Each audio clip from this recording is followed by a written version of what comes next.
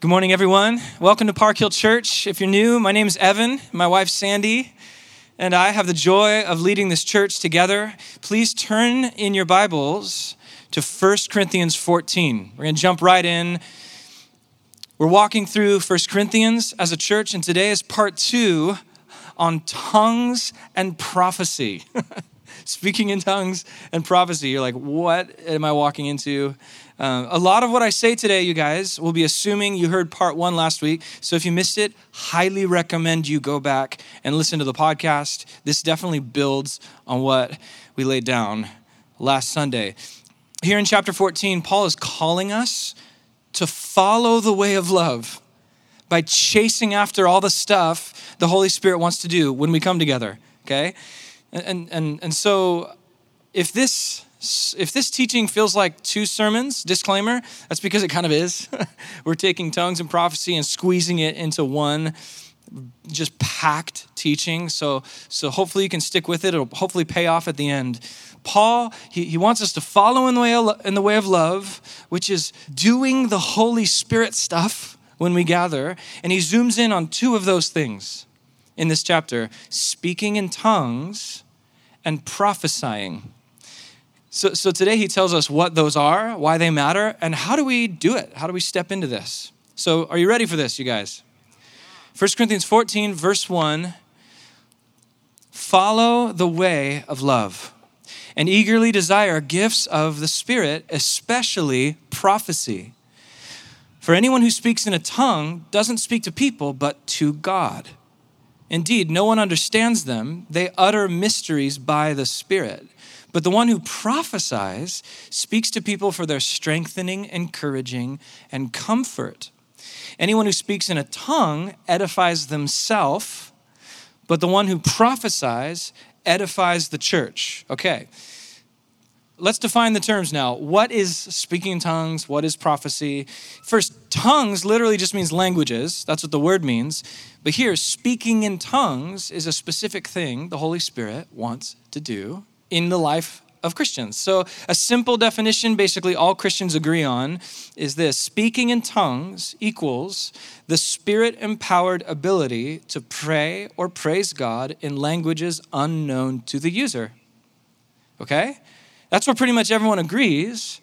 Where the debate comes in is whether tongues are always lingual or if they can also be sublingual. In other words, is speaking in tongues always an actual language, or can it also be language-like, babbling syllables? And here at Park Hill, just to let you know where we're at as leadership here, our team has the both and view, which is probably the main view in the global church. The gift of tongues, it can manifest as actual language. We see that in Scripture, and it can also manifest as vocal sounds that seem language-like, and this is all depending on what the Spirit wants. So here's N.T. Wright, who is possibly the leading Christian thinker alive today. N.T. Wright talks about it this way: tongues refers to the gift of speech, which through making sounds and using apparent or even actual languages, somehow bypasses the speaker's conscious mind. Such speech is experienced as a stream of praise. Though the speaker may not be able to articulate what's precisely being said, it emanates a sense of love for God, of adoration and gratitude. It wells up and overflows. It is like a private language of love. I love that. We hold that tongues can manifest as actual language. We see that in Acts chapter 2. The first day of the church, the Spirit comes down and the first Christians start speaking languages they do not know, but people visiting did know and became Christians because of the gospel through those languages. So that happens. I would even say that the gift of tongues can happen like Spirit-empowered ability to learn language really well for the purpose of the kingdom or Bible translation or missionary work. We don't want to limit the Holy Spirit to just like spontaneous stuff, right? The Spirit is also patient. Love is patient, and he works with us over time. So it's a both and. So tongues, it's a language. We can also be language-like. N.T. Wright calls it apparent languages, experienced as a stream of praise. In Paul's words, uttering mysteries by the Spirit. Okay, now you're like, why would I want that? What would that do? This is not necessarily what I was coming here for, but I'm in. Why would I want to speak in tongues? Here's Paul's reason, you guys. Paul says speaking in tongues builds up your spirit through intimacy with God. It's not the only way to be intimate with God, but it is a powerful way. And you're like, how does speaking in tongues build my spirit, Evan? Because in Paul's words, the one who speaks in tongues speaks to God. Almost attunement into heaven. But can I speak my own language to God? I can speak to God without tongues. Of course, absolutely you can. But let me ask, do you know everything you need to talk about with God? Are there times when you're seeking his face or you're longing for his presence, or maybe your prayers are bouncing off the ceiling and you're not sure what to say, but you know you want to open yourself more fully to the Spirit, and you're like, Lord, what do you want to show me more of? You ever feel like that? Speaking in tongues is primarily a prayer language where you humble yourself, open your soul to God, and like Romans 5 says, the Spirit pours out the love of the Father in your heart. This is the delight of tongues. It's the delight of tongues. Okay, Evan, maybe I'm buying this or whatever. So how do I do this? How do I practically speak in tongues? How does it practically work? Is it like something that has to happen to me? Like I'm a tree in a forest and I'm waiting for lightning to strike? No. Although waiting on God is a good thing and standing still like a tree can be good, but here's a better way. Eagerly desire it. Strive for it. Actively pursue this. Step into it. Don't just lean back for it. Okay, but what does that look like? Great question. It can be very simple. We're going to do tongues first, and we're going to do prophecy. So this is the very simple way to step into tongues. 4 things I found personally helpful. Okay, pray, create space, step out, and practice. If you're taking notes, write those down. If you're not taking notes, write those down. You can run the gift of healing or prophecy, word of knowledge. You can run them all through those 4 things. Let's try it with tongues. Number 1, pray. Ask God, I want to pray in the Spirit. Can I please pray in the Spirit? And if it's not the time and it just doesn't seem like the time, listen, that's okay. It doesn't mean you're not spiritual or mature, not at all. I know people who have asked God that they would speak in tongues and they still never have. And I know people who didn't ask at all and the Spirit moved them to pray, even sing in tongues. This happened just last month with my son Gavin in Norway. Gavin's at this discipleship school, and there's this roommate of his who was just singing alone over Zoom because they had to quarantine for 10 days because of Norwegian regulations or whatever before they could do the school. And so he's in his little bubble, and he's just worshiping with his class through a screen and minding his own business, and suddenly just starts babbling, speaking in something he doesn't know what he's saying. But he was so caught up in the Lord at the time that he was personally terrified at the moment.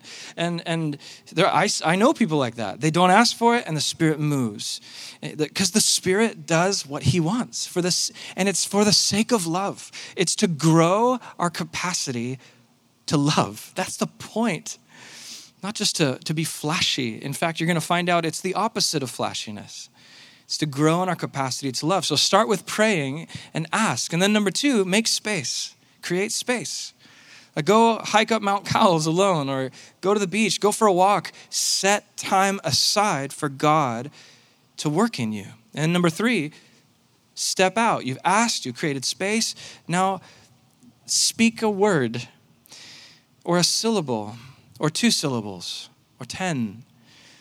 Maybe start in your car while you're driving and just be like, Lord, I want more a sense of your presence in my life. I'm thankful that you've saved me. And Lord, and you start singing in English or whatever your language is. And then just in faith, a couple of syllables in a language you've never known ever. This is literally what it is. It feels like baby talk. It feels like this is fake. That's it. That's the thing.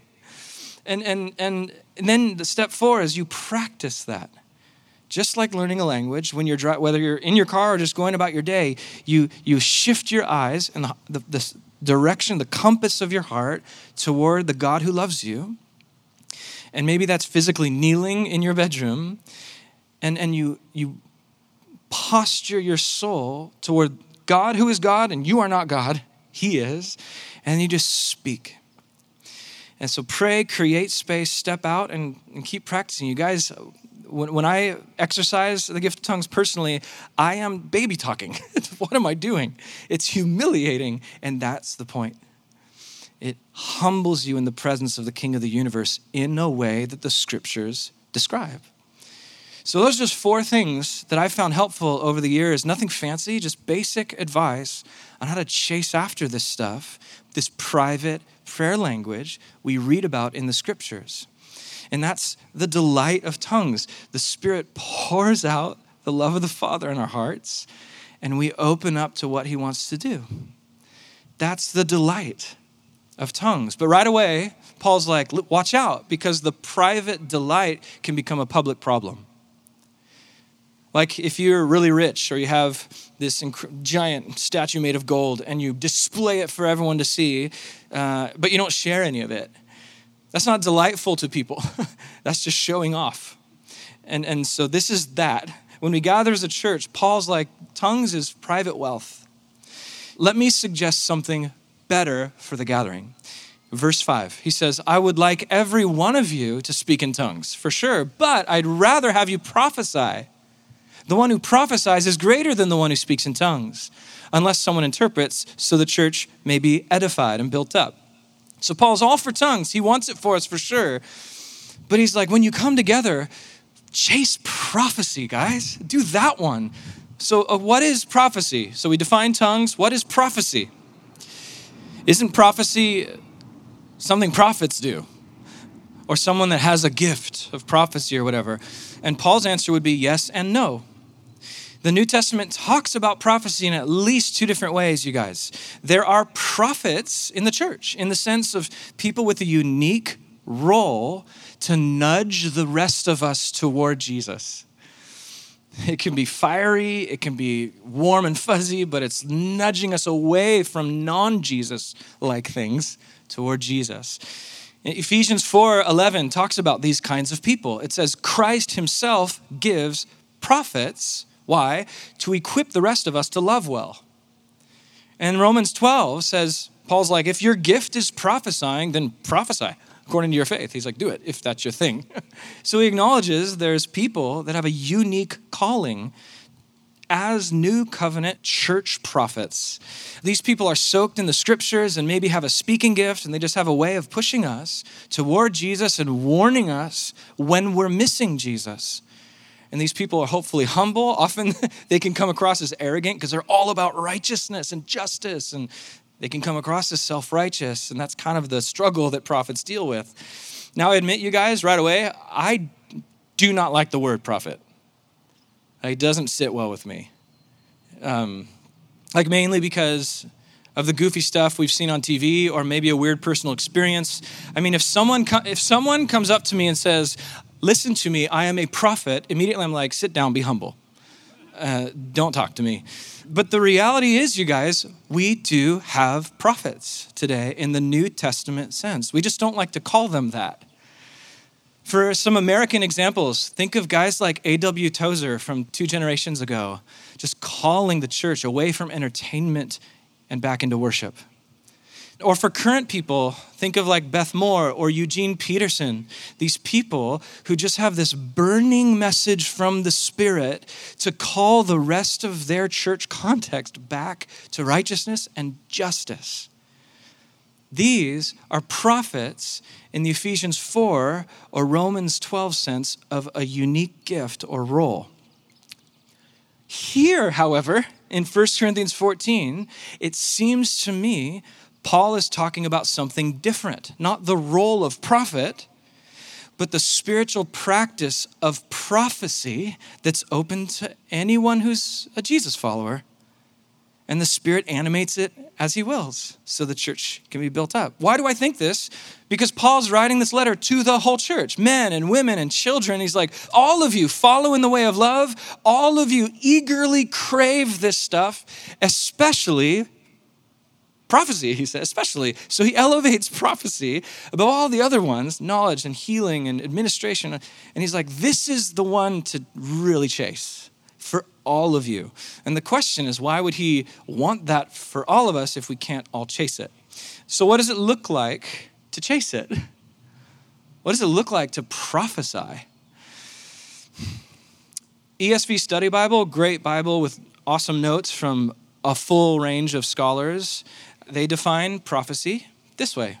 The word prophecy, as used by Paul in 1 Corinthians, refers generally to speech that reports something that God spontaneously brings to mind or reveals to the speaker, but which is spoken in merely human words, not words of God.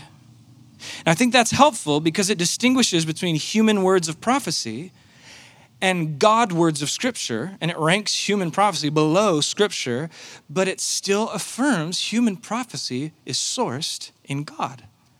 It's amazing how that works. I really love this definition from Greg Haslam. He was pastor of Westminster Chapel in London. If you've heard that church, it's where Dr. Martin Lloyd-Jones and Kendall and all these famous preachers from the last century were preachers there. And Greg Haslam, he talks about prophecy like this. I love this. Prophecy is a phenomenon that results directly from the access the Holy Spirit has to our minds, whereby he can create pictures in our imagination and supernatural dreams while we're asleep. He can put words, ideas, or scriptures into our heads with such force that we know there is something weighty and unforgettable going on. Something that carries with it the responsibility to pass on and relay what the Holy Spirit has communicated. I just got chills on that one down my right arm. That's amazing. I love that. Prophecy is when God's Spirit sets up shop in you and implants in your mind scriptures. For me, it's scripture 80% of the time when this happens.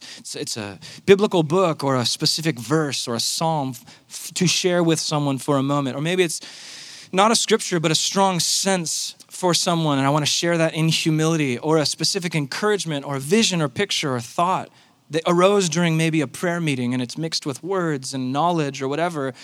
And then God wants us to take that and run it through the grid of Scripture. Is it biblical? God will not contradict what he's already revealed. And then we relay that in our own words. God uses our own words for this stuff.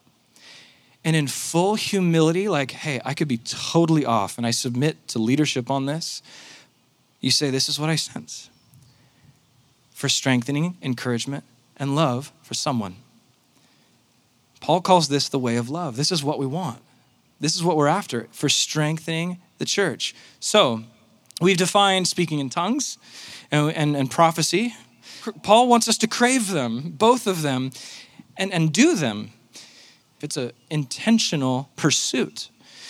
So why? Why should we crave this? Because tongues enriches you personally. Prophecy enriches the whole community, right? Another way of saying it, tongues restores your inner world. Prophecy restores your outside world.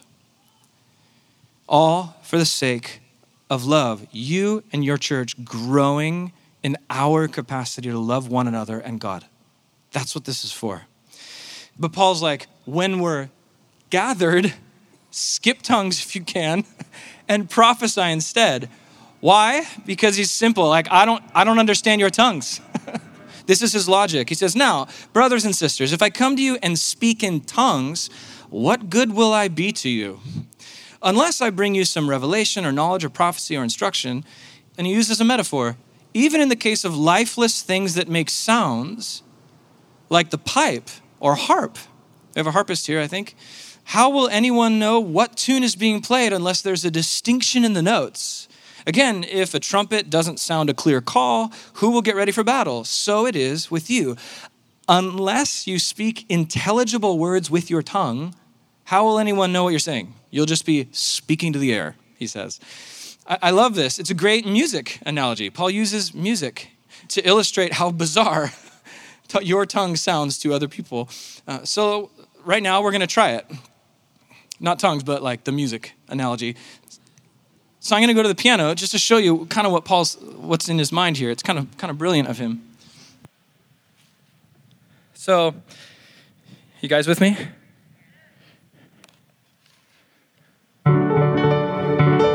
Cool. So Paul's like, you can't recognize a song unless there are three elements. Anybody know a little music theory? What are the three basic elements of a piece of music? Difference between just noise and music. What melody, yeah? What else? A beat or rhythm, harmony. At least those. The harmony sets the key signature, and then the beat is the tempo. You need these things. Otherwise, it is this. So I'm going to play a piece of music with no melody, rhythm, whatever.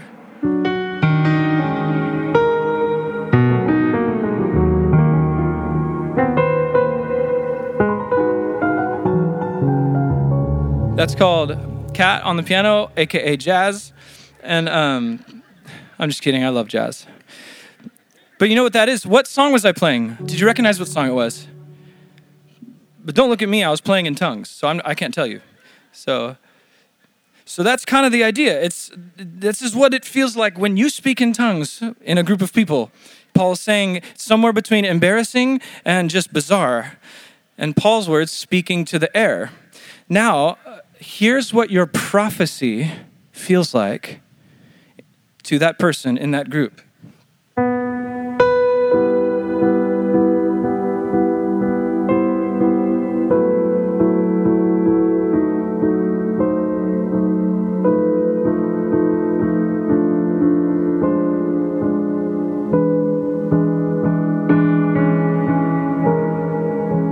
And it goes on.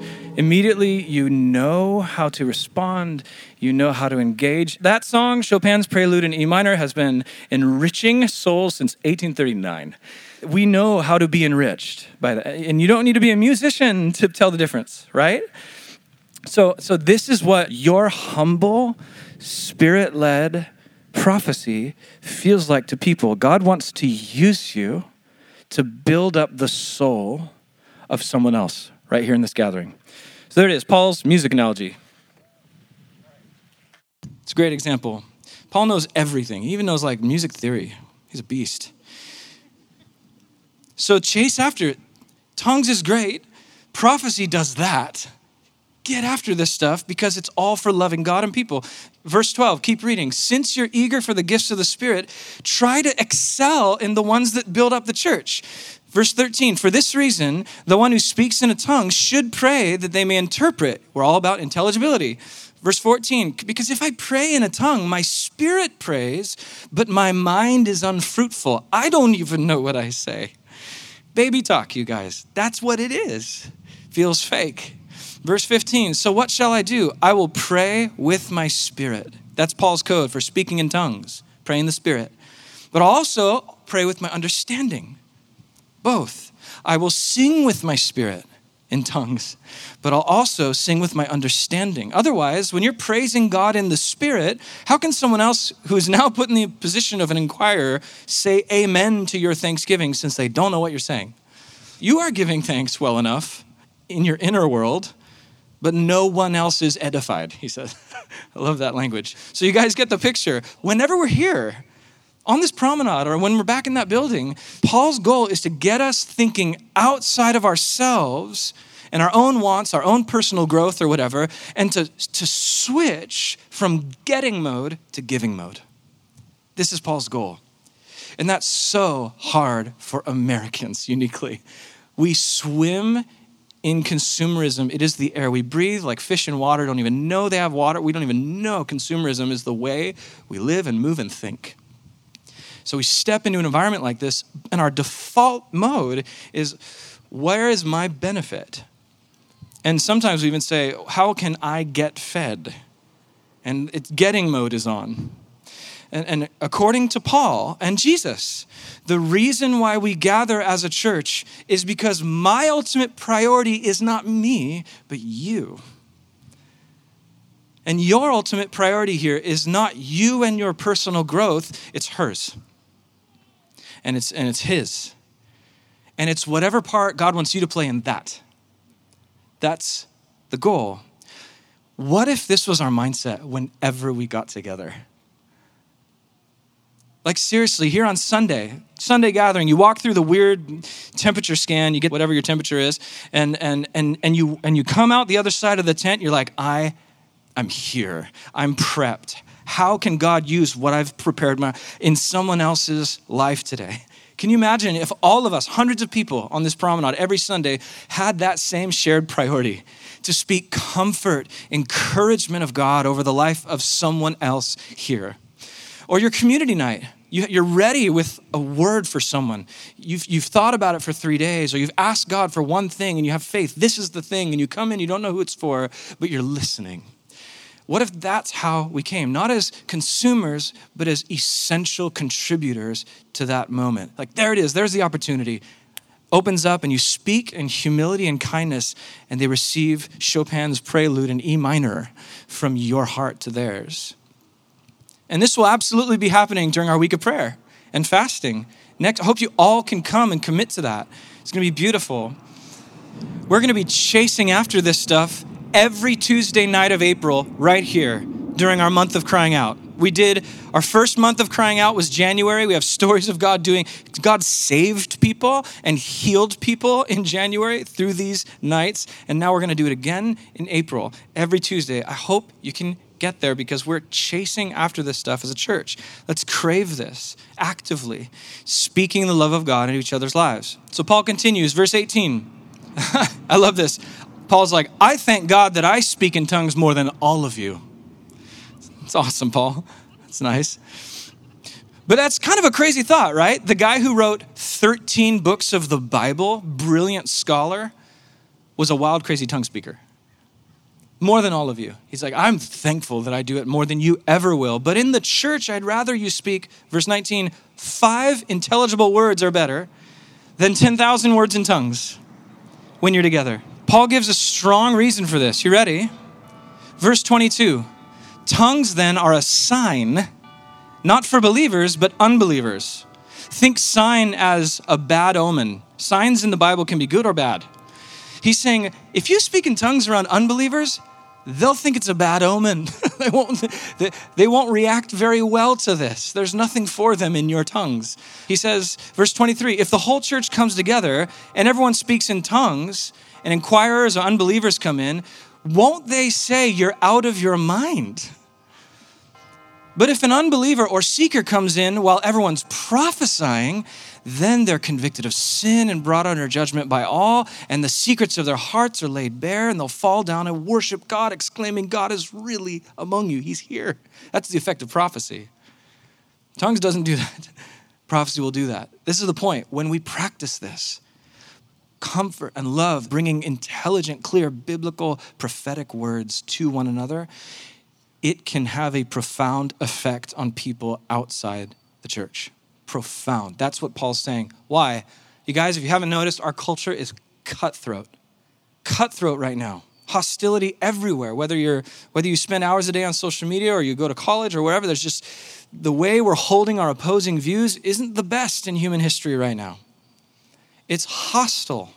So imagine you're coming from the wider world and you're not a Christian, and you're sort of curious about Jesus and you're visiting the church, and suddenly you hear people affirming one another and speaking the best about each other into each other's lives and reminding each other of what God says about your identity as son or daughter. And you're an unbeliever and you're hearing people speak this way regularly, people just speaking unfiltered, raw encouragement, rooted in the goodness of God. Let me ask, how would that affect you? What would that do to your soul?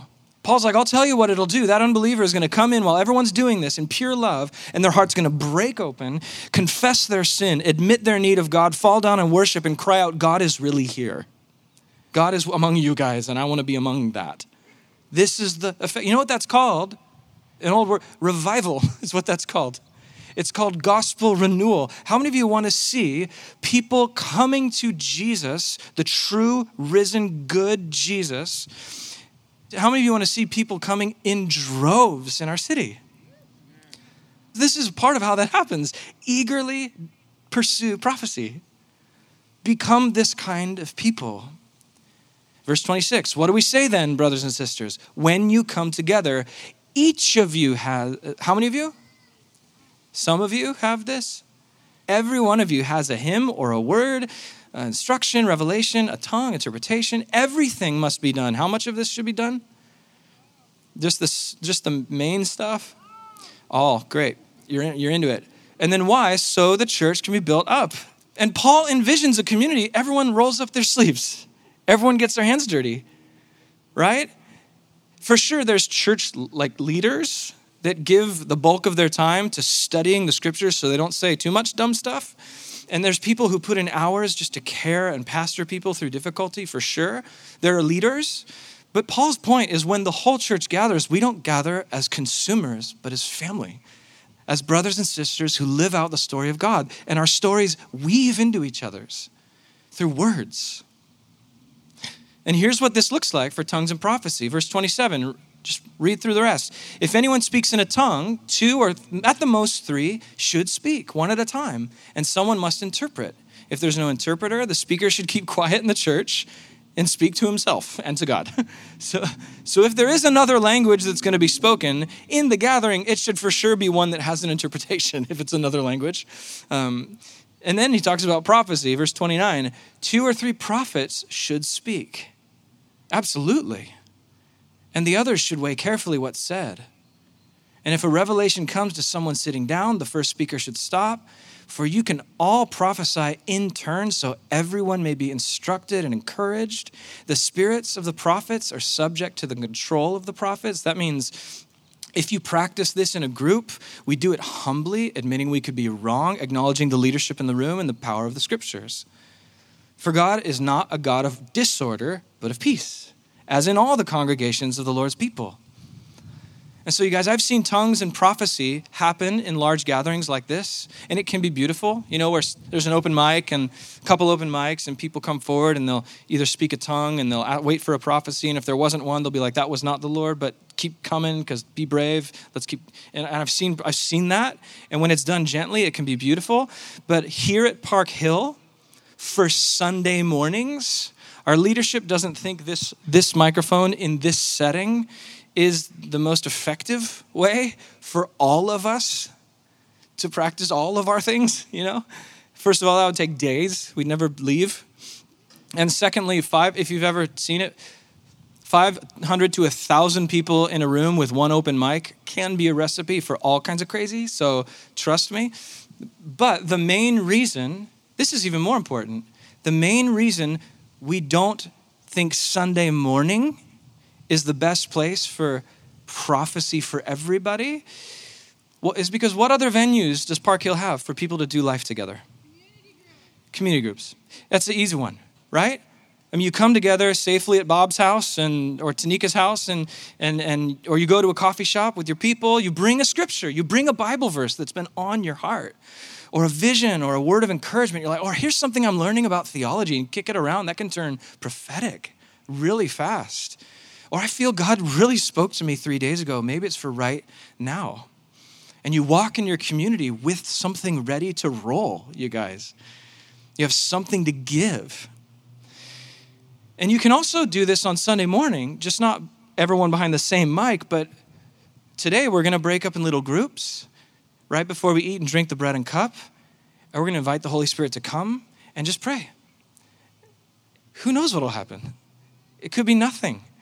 It could be the most life-changing thing ever. Who knows? The Holy Spirit does what he wants. And when we're in those groups, listen, that's your shot. That's your chance right there. You might be like, well, I don't know anyone in my group except who I came with. If you're looking to pray and prophesy with someone new and you don't know them, there's only one way to fix that. You meet them, right? And then you say, can I pray for you? Holy Spirit, would you come? What's your name? Michael. Lord, would you come and speak for Michael, to Michael, through me if you want, and wait. Fight the impulse to see this as a crowd. We are a church. We're a family, and every family has awkward cousins and uncles and whatever. We're a family. Paul envisions a family that embraces the prophetic, speaking the voice of God. And when that happens, it shapes us into the kind of church where people from the outside come in and say, God is here. And then Paul wraps up the chapter. Here we are. The next two verses. You ready for it? He wraps up the chapter by talking about women being silent in the church. Out of nowhere, it seems. So read this with me. Look, verse 34 and 35. Women should remain silent in the churches. They are not allowed to speak, but must be in submission, as the law says. If they want to inquire about something, they should ask their own husbands at home, for it is disgraceful for a woman to speak in the church. All right, let's pray. We're good. It's like, where did that come from? It's this beautiful chapter about everyone speaking into each other's lives and the Holy Spirit moving through men and women for sure. In this chapter, these two verses to women feel out of place, at least on the surface, if not offensive to our modern ears. Women keep silent, like don't speak, ask your husbands when you get home. That's like all the wrong triggers, Paul, for 21st century right now. What is he doing? So just a few quick things on this. I don't think we need to give it a ton of time because Paul doesn't. I have a take on this. There's like 20 takes on what these verses mean. First of all, we don't know the culture. We don't know the exact situation, but we know for sure what Paul is trying to say overall. And it's all chapter long. He doesn't want anything to take away or interrupt the stuff the Spirit wants to do, whatever it is. Let the Spirit take center stage. That's his goal. That's his heartbeat. So that's first thing. Second thing, I do not believe Paul is commanding all women not to speak in churches. That would make zero sense in light of what he's been saying for the last 4 chapters, right? Remember chapter 11, where he gives women and men equally instructions on how to pray and prophesy publicly in the same letter. So whatever Paul means here in verse 14 about women being silent, he can't mean women should just be silent in church. He can't just mean that because he just told women to speak and prophesy in church. If otherwise, this is a really poorly written letter that contradicts itself and should have never made it in the Bible. So what does Paul mean? What does he mean here by women must be silent in the church and all of that? Again, there's debate on this. Here's my take. In a nutshell, Paul's probably telling the Corinthian women to remain silent because of a lack of women's education in that day, especially around religious education. So back then, women were nowhere near as valued or educated as men. There's still a ways to go today for women to be valued equally as men. But back then, rewind the clock, way worse. At least at the beginning of every church plant, women were way behind, so they had to play tons of catch up. Women joined a church, good luck. You had to play tons of catch up with men in the room talking about theology and scripture, which means naturally, have you ever been in that situation, whether you're a man or woman, you feel like, wow, I need to catch up. You have a lot of questions. So it seems to me that Paul's saying, hey, there's only so much time in the gathering. These questions are really interrupting the stuff the Spirit wants to do in this church in Corinth. And remember, listen, the fact that we see women learning alongside men in the church, huge step forward in that day. Huge. So progressive in that day. And that has to be acknowledged. In a culture where women were fully marginalized or very marginalized, the gospel was bringing women to the center of God's activity, uniquely in that day. And so Paul's like this, listen, picture this. He's like, yes, Corinthian ladies, well done. Welcome to the center. Welcome to the table. Pray, prophesy, learn together with your brothers. And as you're learning, be patient. I know you're working uphill, pockets full of rocks, just uphill, wading through mud, and the men are just already running. I know the culture's working against you, but be patient. We have limited time in the gathering, so ask anything you need outside of the gathering. This is what I believe is happening here. You might disagree with that interpretation, and that's okay. It seems to me that's the most likely thing. It's less about gender and more about interrupting the gathering. So whether that applies whether you're a man, woman, child, young, old, believer, seeker, skeptic, and you're here, we don't want anything to get in the way of what the Spirit wants to do here, to grow us in love. Got that? And then Paul finishes, sums it up. Therefore, brothers and sisters, he says, be eager to prophesy and don't forbid speaking in tongues, but everything should be done in a fitting and orderly way. You guys did it. 1 Corinthians 14, well done. So we want to be a church that chases this. Tongues, private, connection to God. Prophecy, public, edifying one another. Let's chase this. And how do you chase tongues? Remember, it feels like baby talk at first. It feels like, is this fake? That's the humility piece. You pray, you create space, you step out with a couple syllables, and you practice it with Jesus. And then prophecy. Let's stand for the final words. Let's just stand together as we come to the table and sing and all of that. I have to admit, you guys, I kind of laugh when I read that last verse. Everything should be done decently and in order. I kind of laugh at that. I believe it. It's true. But I laugh at us. Why? Because I don't think that's a problem for us. I think we love order. Right? We have our 11 a.m. gathering times and planning center, and then we have, 2 songs, stand, sit, announcements, teaching. Then we read the giving prayer, and then stand, and then song, maybe song, and then done. We have our plan. We love order. So I think, Paul's like, everything should be done decently and in order. I think we have the opposite problem today. I think we need to hear more what Paul says in 1 Thessalonians 5, do not put out the Spirit's fire. Don't quench the Spirit. Don't tune him out. We're like, yeah, but the Spirit doesn't fit into my iCal, I gotta go or whatever. Stop and listen. What if God broke in? What if God broke in? When we fast and pray together next week, we're going to be praying that God moves. But what if he does? I think maybe we wouldn't know what to do. What if God broke in? Just read about the Hebrides and Evan Roberts and the Welsh Revival and the Great Awakening in America. Just read about these moves of God, even in the lifetime of many of us here, the Jesus movement, the way that God chooses, the Spirit does what he wants, and he chooses to manifest in measurable ways that lead to extended fruit across wide ranges of social life. These things are called revivals, spiritual renewal. What if God broke in? Would we handle that? Would we step in, or would we be like, ay? What if he broke in? Maybe the word prophecy is uncomfortable for you. It can be for me. Put it different language. Do you believe God speaks? What if I asked you that? What would you say? What if I asked you, do you believe God is able by the Spirit at times, but not always, to put stuff into your mind? What would you say? What if I said, there are times, not always, but sometimes, when God wants you to take those thoughts, those scriptures, those pictures and visions, and go talk to somebody about it. In humility and love, share it with them. Chat it out.